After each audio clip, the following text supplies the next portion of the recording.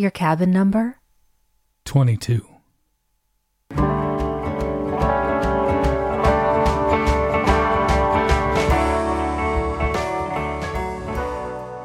Welcome to the Magic Lantern Podcast, an ongoing informal discussion of the films we love and the things we love about them.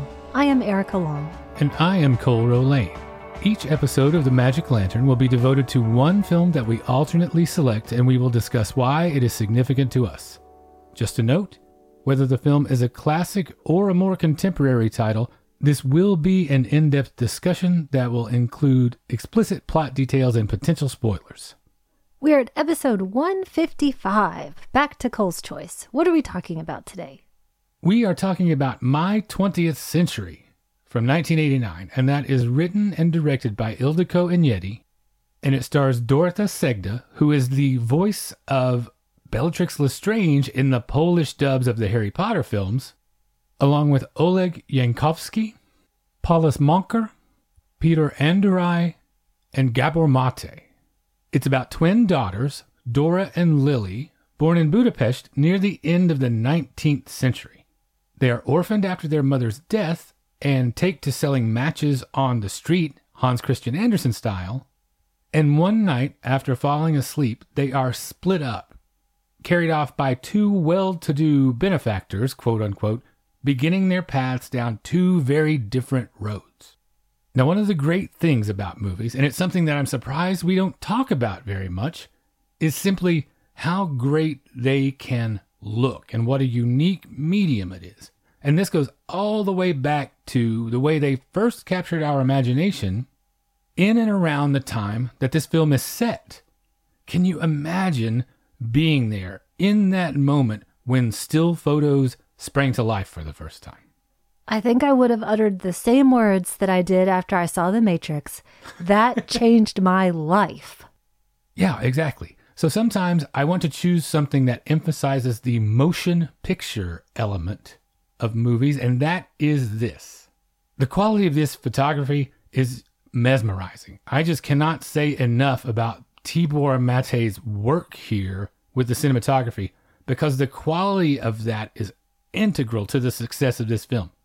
Even more than usual. And when I use the word quality, I mean that in two ways. One, I mean the actual technical proficiency and standard of excellence that's achieved. And then two, just the nature of it, the quality that it has, the way that it conveys something verbally inexpressible. The luminosity of this thing is just transcendent. Well, I think we can understand how this film won the Golden Camera in 1989 at Cannes. And there's something here that I want to mention as well that we sometimes talk about, not always. But to me, the very first thing that struck me with this film was the soundscape, another integral element of modern films. This, to me, sounds like what I imagine light being born sounds like. When I think about those trips to the planetarium or 3-2-1 Contact, you remember that show? Or when you went to the Pink Floyd Laser Light Show. Probably, same thing. It's the wonder of science and creation. I just adore this soundscape. There's one great example of that, now that you mention that I'm thinking of. When Tesla is doing his experiment at the Sorbonne in Paris, that crackling Tesla coil sound, nothing says new, exciting science to me more than that sound effect. Now, I was totally unfamiliar with this film, and I've been thinking about this concept a bit lately, that specific period in my young film-going career.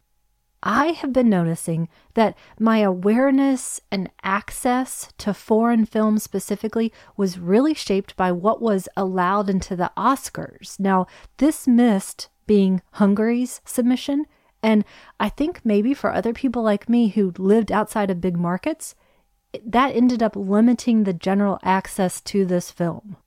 You were 14 when this came out, give or take? Is that correct? Yes. Okay, so you would not have had as much access, say, in the position I was in when I was going off to college for the first time that same year, which is how I discovered it. But I totally understand what you're saying. I was in the exact same boat. I was in an even smaller place than you were growing up. And so that was definitely the case for me. We were in a small town and had to travel 20 miles to get to the nearest movie theater. And they only had the most mainstream fare except for the drive-ins. So whatever they booked was predicated on what was going to get the most attention and would sell the most tickets. Our little video store could only do so much to keep up with the things I was trying to dig around and find just that I'd read about, say, in Rolling Stone or Spin. Or for me, seeing on Siskel and Ebert. So yeah, it wasn't until I got away for college that I had regular access to these avenues of discovery. But I definitely remember specific instances of, if it had not been for the Oscars, I wouldn't have heard about that, I don't think. Like Pele the Conqueror is the one that comes to mind immediately when I think of that. Cinema Paradiso was a big one for me. So shall we get into the movie proper here? Yes, let's. I am in love with this thing right away because the opening credits look like they could be a Magic Lantern presentation, was the first thing I thought. Is this the year that I finally get my own Magic Lantern? Should we build a new wing right now for hundreds of glass slides that need to be specially stored? You're going to have to ask Santa. At any rate, it makes me feel like we are on the cusp of something magnificent. You can feel the electricity in the air as if it had just been invented. No one can possibly guess what is coming next, but it crackles with potential, I feel like. And it really puts me in the mood to be captivated by some brand new invention. And so, what better place to begin than Menlo Park, New Jersey, with this captivating display of light. It is like a fairy tale, like the stars say. This film is all about how much magic you can create with light. People had never seen anything so beautiful, to the point that the question is implied, can the stars compete with this sort of technology? Well, you know what it reminds me of, too? When we go for Christmas down to Johnson City to see the ginormous lights display. It's kind of like that. It's that feeling of well-being and excitement. Everybody is just so excited. Even the fear part has exhilaration in it more than anything.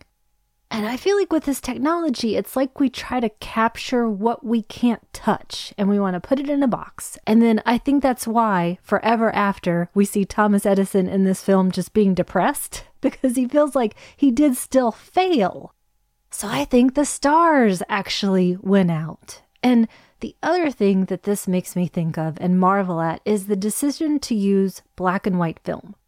Because when I think about communicating the quality of light, I think about light as being a color, yellow or blue. And so it's so amazing to see it captured so brilliantly here. And I do still think technology can't quite do it fully justice, but it gets really close. Well, it would just seem to be the natural automatic choice for the type and time of the story that she's trying to tell here. Color just wouldn't be the same. Nothing else would do, it feels like to me. So you're right, the stars are eternal, but electricity is the marvel of the age. There's a bit of a luminescent ballet, which is a sequence I thought you were going to love going into this. It happens during Edison's light show, and the theremin being used for that part of the score is a really nice touch. Electricity can even make music. It does make me think, though, since you mentioned the fear part of things. I'm just assuming that I know how people felt when they were confronted with these innovations.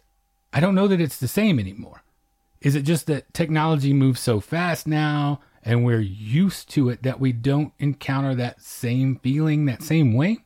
Because I can't think of the last time that I saw a technological advancement and thought, this is the most beautiful thing I've ever seen. Or that it would change my life forever. The internet, I suppose, may have given me that feeling way back at the beginning when I was first getting on AOL and it seemed so limitless. But the internet obviously also has that Pandora's box element to it. So I assume there had to be people in 1880 that thought of electricity the same way. Well, I can tell you, I work with a lot of older people, much older populations, and working with them specifically with technology, and they constantly use the word scared or fear or terrified or I'm going to break something. They have this sense that something is going to go horribly wrong with this technology and I'm the key to it somehow. Interesting. Not so much what the technology can do, but how they are going to do it wrong. Yes. And I don't know if that comes from being from a different generation where if you did in fact mess with something mechanical, you could actually break it and, I don't know, destroy your barn, possibly. Wash your clothes in gasoline and set everything on fire? Because that was a thing. It was, yes. So then in terms of technological advancements, let me just quote Frankenstein's monster in this case and say, fire bad. It's true.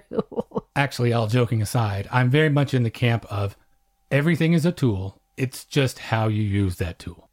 Now, way back when, we did a mini episode on actuality films, and one of the short actuality films we watched was in Luna Park in Coney Island.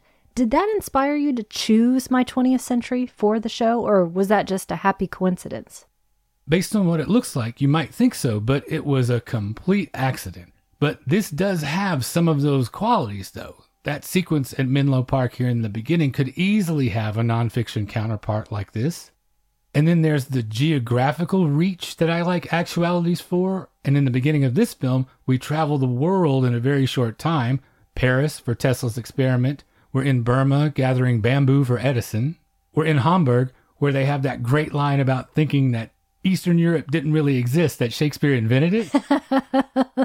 Oh, yeah. This has one up on actualities for being able to squeeze in odd, clever jokes like that. The main place we travel to, though, is Budapest, and it's where a woman is giving birth. It's probably not the last time I'll say this, but I love Iñárritu's sense of humor.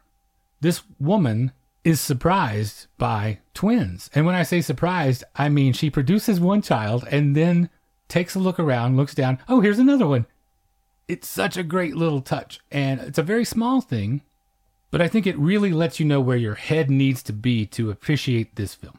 The twins, they are Lily and Dora, and again, it is like a fairy tale. In this case, very specifically, the little match girl. Because this is what they're doing to support themselves. They're orphaned, they're on the street selling matches, and at a pivotal point early on, the sisters are separated. Now, I assume, based on dress and manner, that these are both gentlemen of means and that the girls would each be raised in a comfortable, if not opulent, environment. I got the impression, like I said in the introduction, that they were acting as benefactors. I didn't read anything sinister into this. Did you feel that way about it? I also initially assumed they were well-to-do just based on dress. But really, without the cues that we have of the music, the donkey, the snow, these kids could have been taken into child labor or human trafficking. We don't know anything about these two characters of the benefactors, quote unquote, because I think, above all, Iñárritu's intention is to keep us on our toes in an incredibly playful way. And she always keeps the meaning opaque. So we have all these separations and dualities. We don't know who these two characters were. We don't know where they go. And I don't think we're going to get a fix on that. So it seems like it's as much about the difference in how people who grew up a street apart can be motivated by completely different things. Which gets me to where I'm going here. So how did Dora and Lily end up so different? You had very specific ideas about nurture versus nature in our discussion of L'Argent. Is it the same here, or do you feel differently about how those forces come to bear in this case? I feel roughly the same because I think both filmmakers, Bresson and Iñárritu, are not about building incredibly huge backstories for their characters. She is insistent that she doesn't give us the true answer for anything. And we are going to hear throughout the film philosophical musings about the nature of the female, the nature of male. And to me, we take those to be incorrect. So I am falling once again on nurture. I think I'm swinging over a little more toward your side this time around than before. Well, you're correct because I have it all. I've solved everything. We don't even have to discuss it further unless you want to. Well, of the two, as adults, we first meet Dora on the Orient Express, which I think is a kind of fascination of both of ours. We would love to travel on the Orient Express one day. Yes, it costs $1 billion, so that may be away in the distance unless we get a mission like Lily's. It's the new year. It's a wonderful environment. She says she's always lucky. I really feel that to be true. She's in first class celebrating. And then in Austria, we first meet Lily the spy, who is the more demure one of the two, I would say. I've seen her described as timid, and I disagree with that. But she will be traveling third class, or less, cargo class, basically. And when this train pulls into the station, I'm just overwhelmed by how beautiful everything is. Dora's face in the train window framed by that frost, the clock striking midnight. I love everyone's miniature celebrations and the passing of secrets that we see as the camera tracks past all these compartments. I don't know if it's the same for you, but New Year's is a very bittersweet holiday for me. I feel like there's a built-in note of melancholy to it, and I can't describe exactly where that comes from in me. But it's perfect for this narrative where it sits in history. Because this scene on the train, we are significantly moving toward the striking of the clock and ringing in a new year, and it's all a microcosm. It's a brilliant metaphor of the waning aristocracy in Hungary at this time, not realizing that they are having one last party as they are faced with the twin, get it, threats of the dissatisfied poor and working class rising up, and then the looming specter of World War I as well. So this track that is carrying them, it leads them toward a change that is much larger than they can understand in their revelry. Because I don't know about you, but I definitely respond the most to the one image of the multiple people smushed up against the class. Yeah. These are the people in the cars that we would be riding in. And I love all of this fin de siècle touches everywhere that we see. It's such a beautiful period that's captured so well, but without any sort of gilding to it. It seems like it was beautiful and it was grimy at the same time, and we see both of those. So you mentioned at the top of the show picking this because it is such a great example of the beauty of the moving image. So can you remember our last big feast for the eyes like this? If we're just talking about the show, I would probably say Black Narcissus. Would you agree? That is a great one, yes. That was back in November. And then just going back through my letterbox diary, The Man Who Planted Trees would be high up there. Oh, yes. Thank you for reminding me. And then The Mad Fox. Both of those toward the end of last year. And each one looking so incredibly different and playing with light in different ways. So we've now met both the grown-up Dora and Lily. And I have to say, I love both of these characters. And Dorota Segda, she does an astonishing job at imbuing them with distinct, equally believable personalities. Even when they're sleeping, you can feel the difference, which I think is the thing that impressed me the most. Lily is so focused, but still a little frazzled, and then Dora couldn't give an icy look if her life depended on it. And there's a great moment, I think, that illustrates this so well when they both arrive in Budapest, where Dora, flirting with the elevator operator, is juxtaposed with Lily memorizing the recipe for a bomb. She does an amazing job here. I like to think if I saw them side by side and I didn't have my head at my butt like their lover Z, I would be able to tell which is which. Voice, posture, movement, it's all totally different, which comes right back to nurture. Am I right? Are you saying Dora went to finishing school? Is that what you mean? Well, I think there's something to this idea that we don't realize right away, at least I didn't, that she's actually kind of a con artist. She's not a poor little rich girl who's on her own, socializing around Europe. It's totally different. So her finishing school was the School of the Seven Bells, basically. I think so. In the most fun possible way. Now, I know that you had to have made note of this when you were writing stuff down here. There was that shot of that little pup in the spotlight. This is right up our alley with so many fun and yet sad and interesting animal sequences. This is really an element of the film that I was taken by surprise the first time I saw it, to have so many of these that the film was so dependent on. Because in the film, animals are very important to the story as representatives of the natural world and a counter to our progress, quote unquote. So we've got the dog, the donkey, the chimpanzee at the zoo.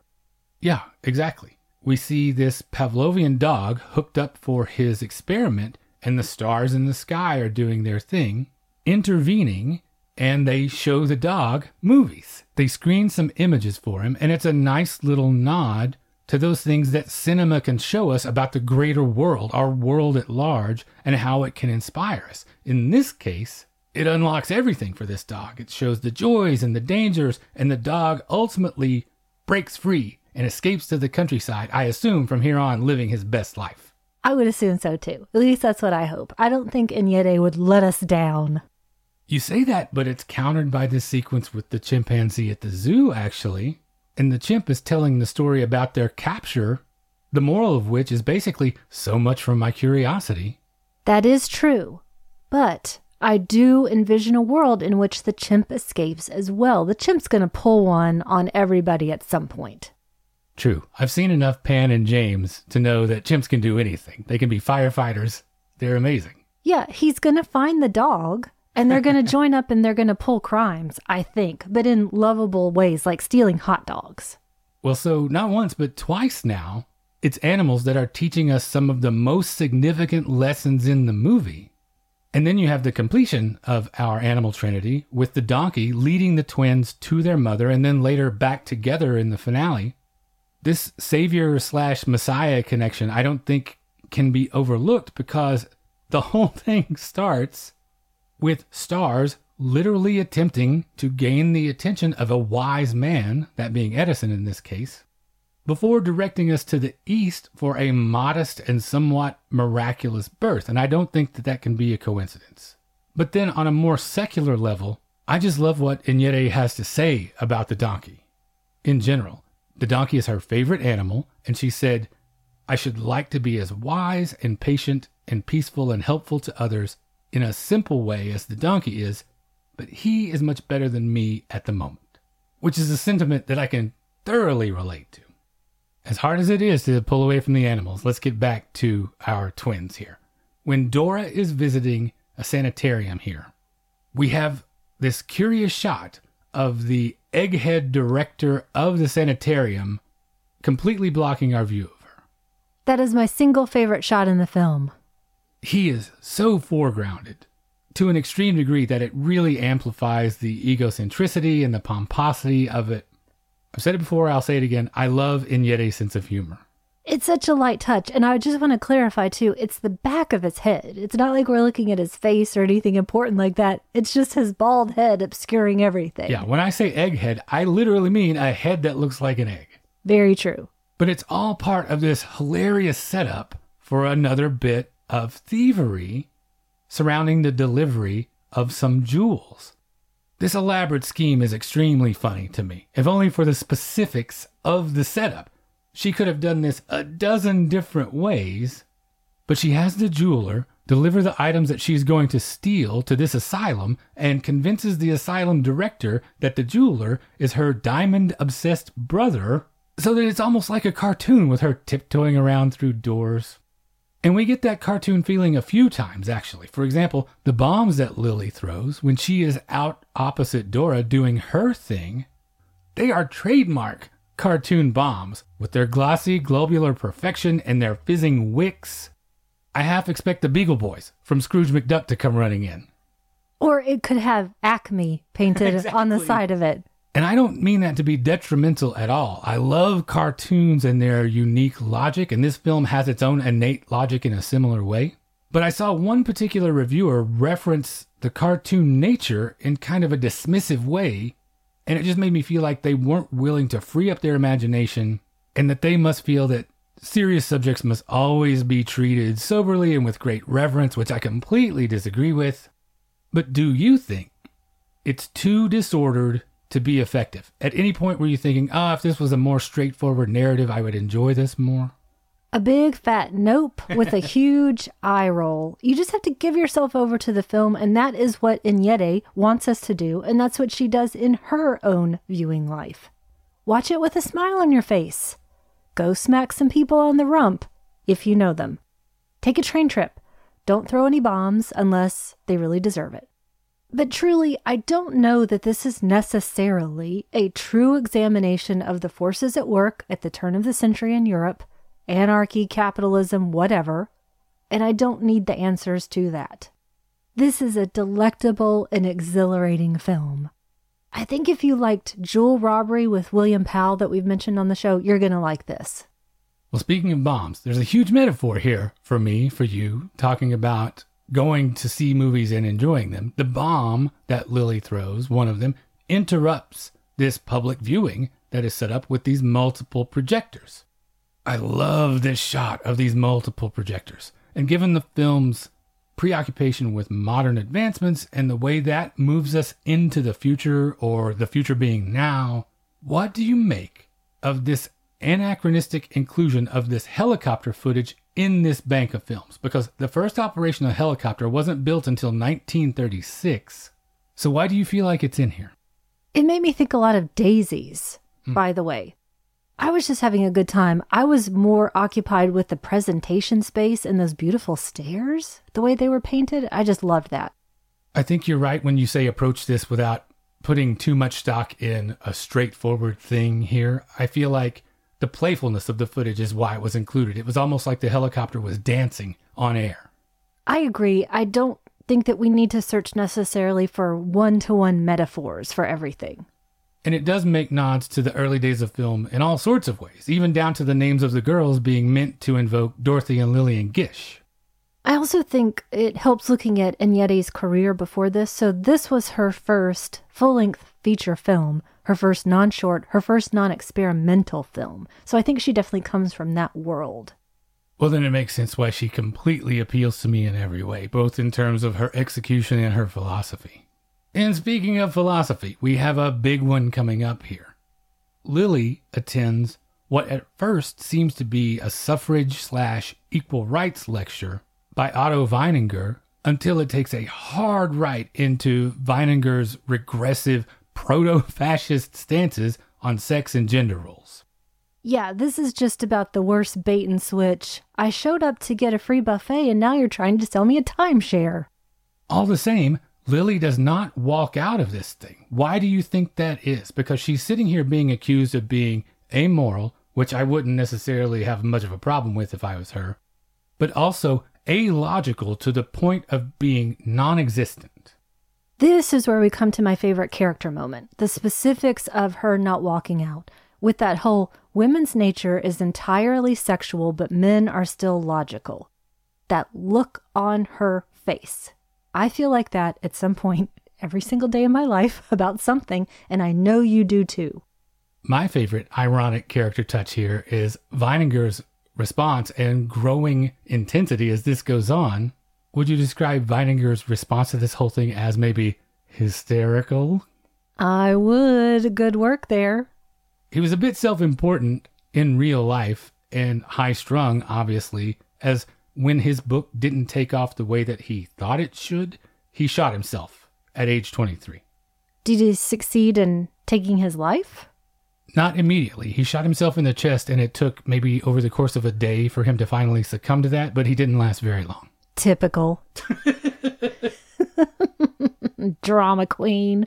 I do really like the placement of this scene, I have to say. At first, it seems like a bit of a comic interlude, maybe, but then it becomes something larger. When you pull back and look at the larger theme of the 20th century being full of watershed moments, this takes on immense significance. We look at all these things like electric light, motion pictures, the telegraph, but right in the middle, the centerpiece here is concerned with the political and sexual agency of women. And it begs the question of unfulfilled promise. The same way with technology that we think we were promised there'd be flying cars by now, there is the personal and political analog of that. And it's a text-metatext thing as well, because it's indicative of the way that this film successfully straddles wonder and disillusionment, too. You mentioned it already. This Edison is the perfect embodiment of that. At one point after attending this lecture, Lily says to Z, the man who is involved with both her and Dora, though he doesn't know it, that chauvinist tyrants like you will be swept away. But the way she says it, and the way that I feel like she feels like she needs him a little bit as well, do you think she truly wants him to be swept away? Well, I want to come back to a couple of shots and stories that we've talked about already. There is the bald head in the sanitarium. There is the story that the chimp tells about being captured and raised in captivity, which reminds me of both girls. Maybe at this moment she's also thinking about the man who quote-unquote rescued her, the benefactor. You put that together with the lecture, and Z is the only man around. He's the only man who's actually listening to her right now. So whether she's truly aiming at him or not, I don't know. But I do think, like you say, it's a compendium of all of these issues and feelings. And also, we know he can't tell the women apart, so he is kind of a chauvinist. One little note that I like here too, I really enjoy the way this exchange, a lot of it takes place with a literal wall between them.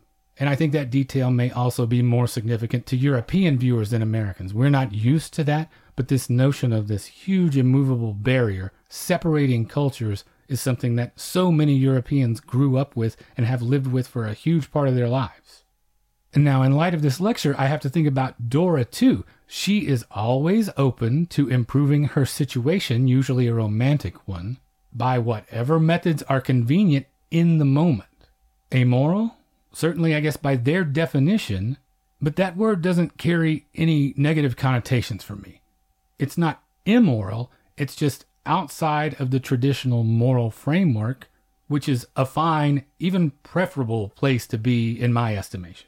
And then when you consider Lily's willingness to commit violence in the name of revolution, we determine, in fact, they both are amoral.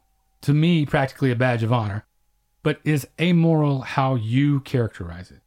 It didn't really occur to me either way, honestly. I didn't feel like I was seeking judgment on either of them, or that the film was either. It seems like Dora's got a pretty good gig, and she seems pretty satisfied with it. Neither of them have been reduced in their circumstances. The circumstances just keep rising. I think back way to the beginning when I had this assumption about Dora when she says, essentially that she's well-traveled, she's been around. And I thought, oh, that's the socialite speaking. But both of them have these experiences and have traveled far and wide when you compare them to other women of their time. Well, speaking of amoral and referring back to our opening scene, this cabin seduction scene is super sexy, I thought. I don't know how you felt about it. It is a bundle of fun. Yeah, Dora can come to my cabin anytime.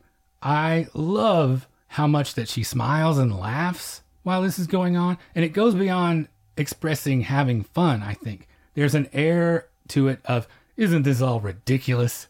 That I find totally appealing. She's enjoying it and finding the absurdity in it simultaneously, just like life. And then there's a bit of mistaken identity after this first sexual encounter, which eventually leads Lily into bed with Z as well. It occurred to me at that moment, especially when we think back to A Room with a View, how comfortable we are seeing female nudity on screen. It's just a matter of course. There's something about this instance that feels slightly different to me, though, at least with Lily. I feel like she represents something so much greater that her nudity takes on a quality of being representative of all women in their most natural state in that instance. I see Dora's thing as being much more individual and personal, but Lily I see as the universal. Now, it's obvious how Dora feels about this, but does the sex satisfy or fortify Lily in any way? How do you think that she feels about it? Well, I'm going to disagree with you just a little bit in terms of Lily as the universal, okay, because I think more than anything, she wants to be seen as a revolutionary, not a woman per se, not as representative of all women. But more an icon. I think of it actually take away the female gender, more like a man, or just simply a revolutionary who also happens to be a woman. Oh, so you're going to get all Otto Weininger over there? I don't know. Bear with me for just a second. Because I see the sex as a means to an end, okay, at least in one respect, and then just some fun. Because she is, according to Weininger, supposed to be inside this specific package, which is a woman, and she chafes against that. And she's told she's inherently sexual and illogical by nature, so then what does she actually get to be? Interesting, then. So does this dissatisfaction that I feel a little bit telegraph her failure at terrorism? What do you make then if she is supposed to be more of a male figure or a genderless figure? how is that reflected in her impotence at actual revolution? Because it's more symbolic than effective at achieving its political aims. Her bombs don't strike their targets, or in fact even go off in some cases. She makes art more than she makes revolution, because look at that beautiful tableau of her failed revolutionary attempt. It's a wonderful scene, but it achieves little to nothing. I think that it is okay to not see her as a woman or a revolutionary or a man or whatever, as a person in this instance. So maybe I should have said that. She wants to be seen as a person, not simply reduced down to being a woman. Because I think there are men in that situation who would also think twice while making direct eye contact with their potential target. Yeah, that's a lot different than when you're sitting around the cafe with the rest of the popular people's front, when you have to look that person in the eye and throw that bomb. I think it again comes back to a testament to Segda that she has, as these two characters, the least amount of dialogue. We hear much more from the men than we do from her. And yet, I still feel that she's the center of the film. Or excuse me, I should say, they both are the center of the film.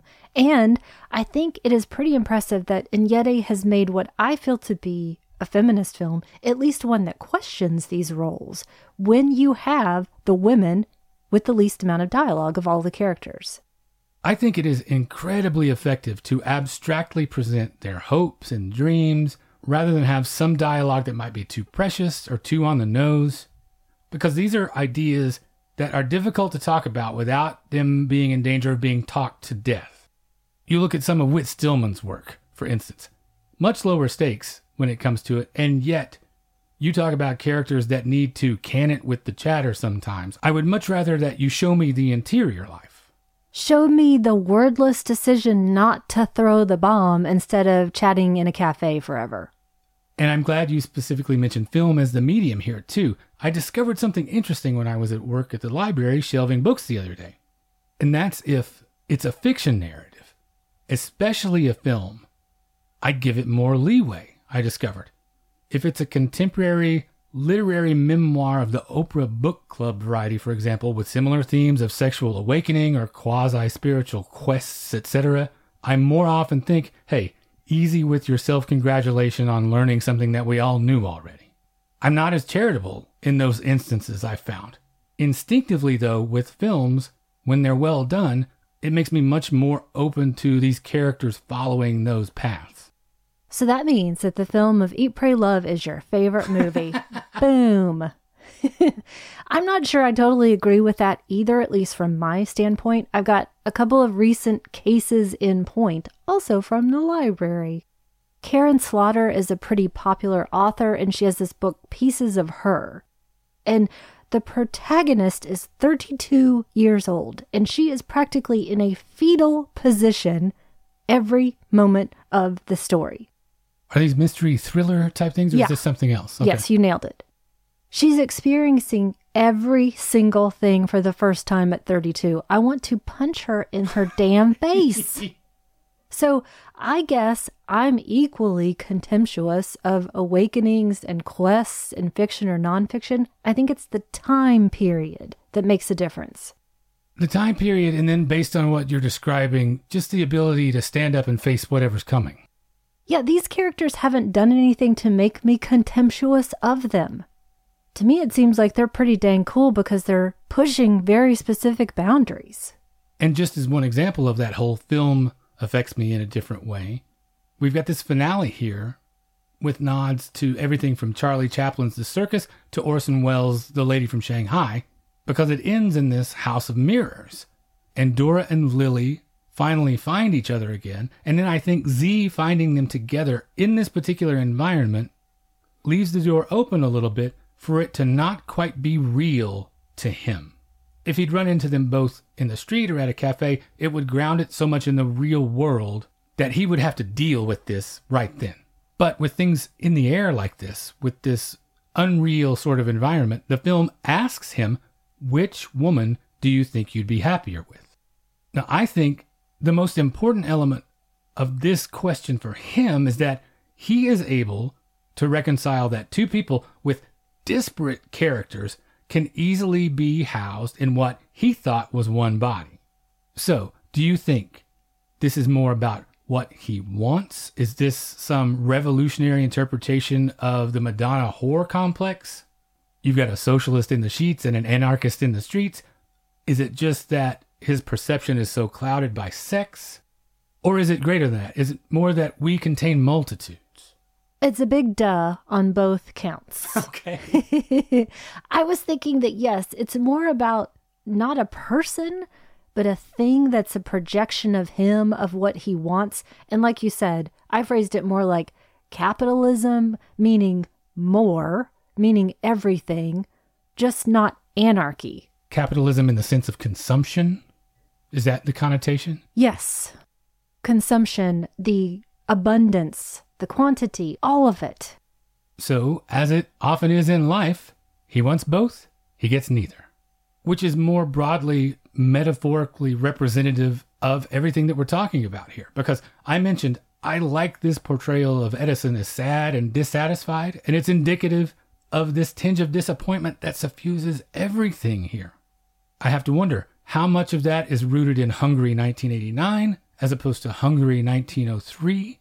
That's a long time in a culture for things to feel suspended and to have not turned out like we thought they would.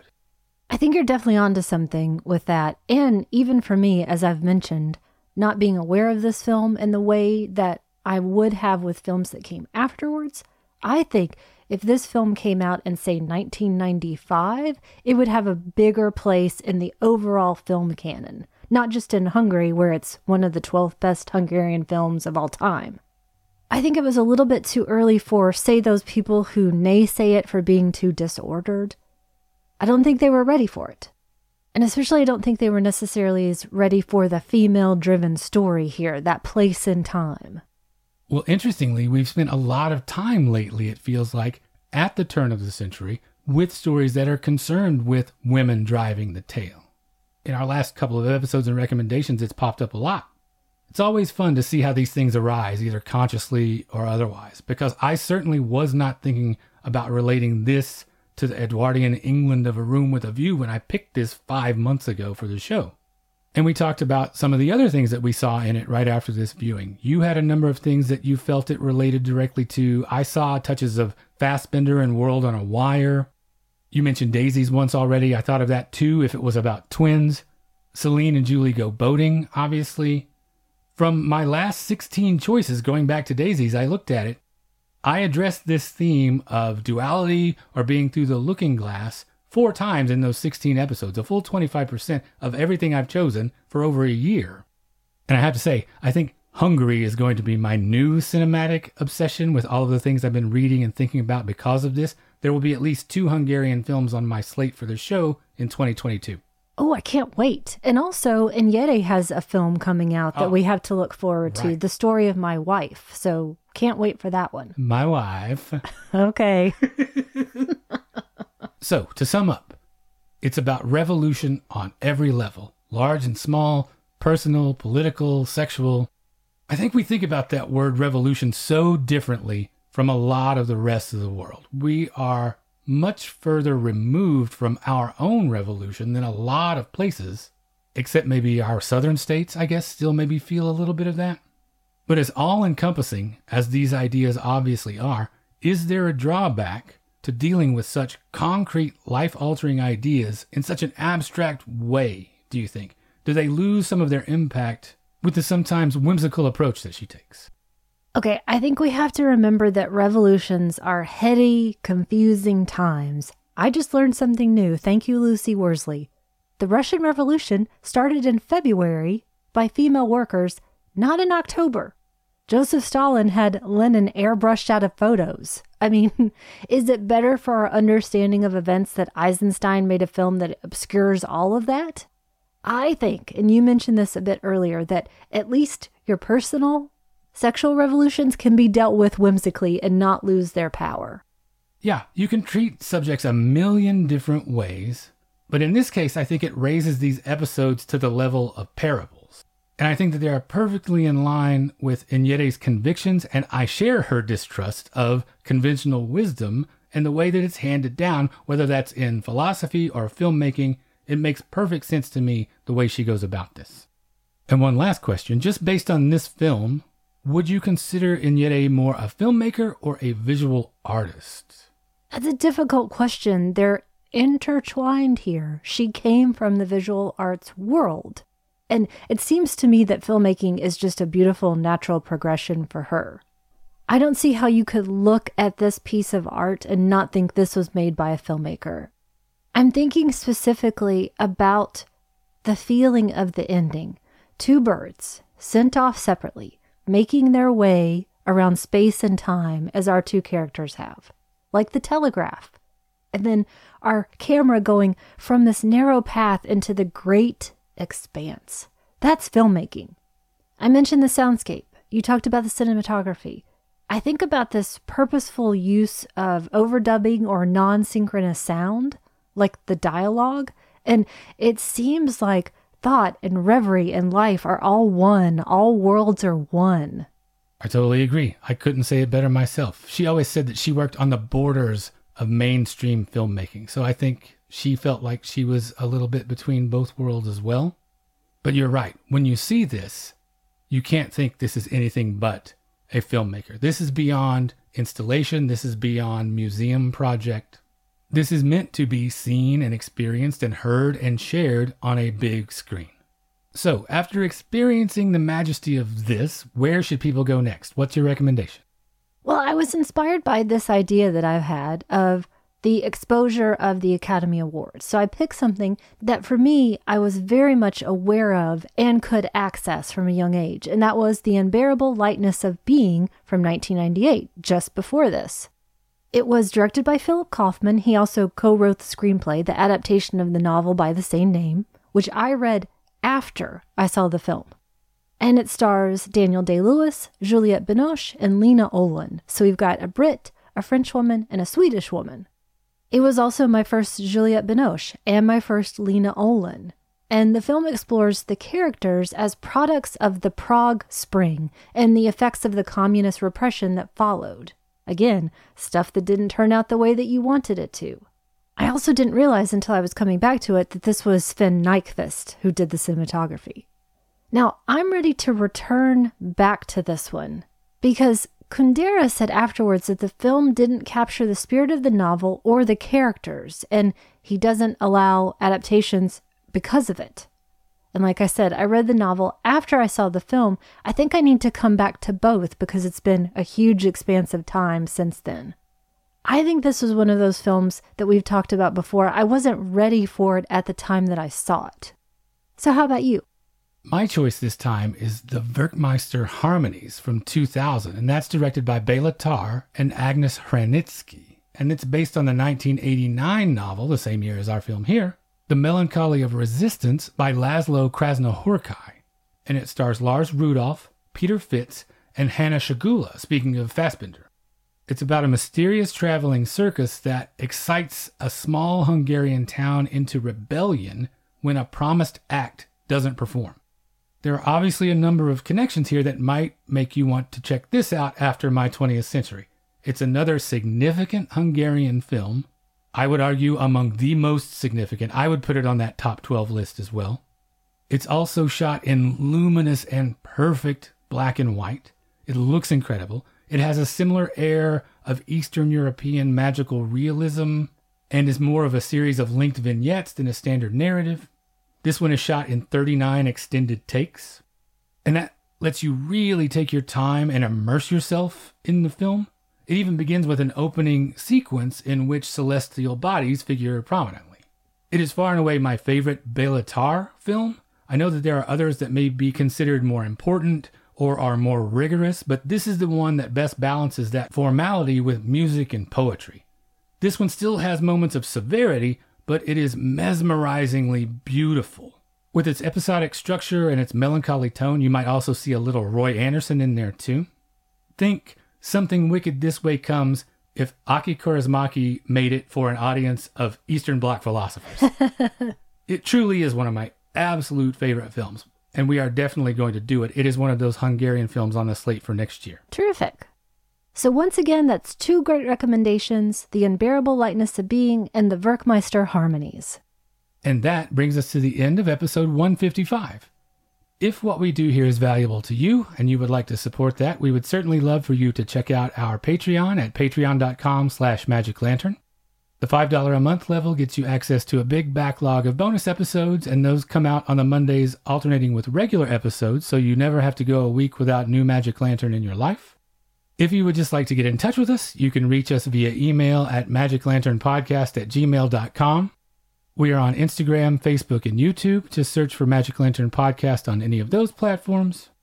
We are on Twitter at Lantern_cast, and I just wanted to take a second to say thanks to everyone who has shared the show or given us feedback since last time. Spencer Seams at the Shoot the Piano Player Podcast, Laura Cannon at the Fatal Femmes Podcast, Scott Morris and the Fine Gentleman at Fuds on Film, Nicole Davis, Sarah Truesdale, James Greer, and Leanne Kubich. If you're sharing the show or talking about us, please make sure to tag us so we can say thanks. You can find the show on Audible, Amazon Music, Apple Podcasts, Google Podcasts, Stitcher Radio, Spotify, just about anywhere you get your podcast, you can find us there. If you'd like to leave us a rating or review via any of those services, we would certainly appreciate that. And finally, you can find all of our episodes, including supplemental material, at the website magiclanternpodcast.com. And thank you for listening to the Magic Lantern Podcast.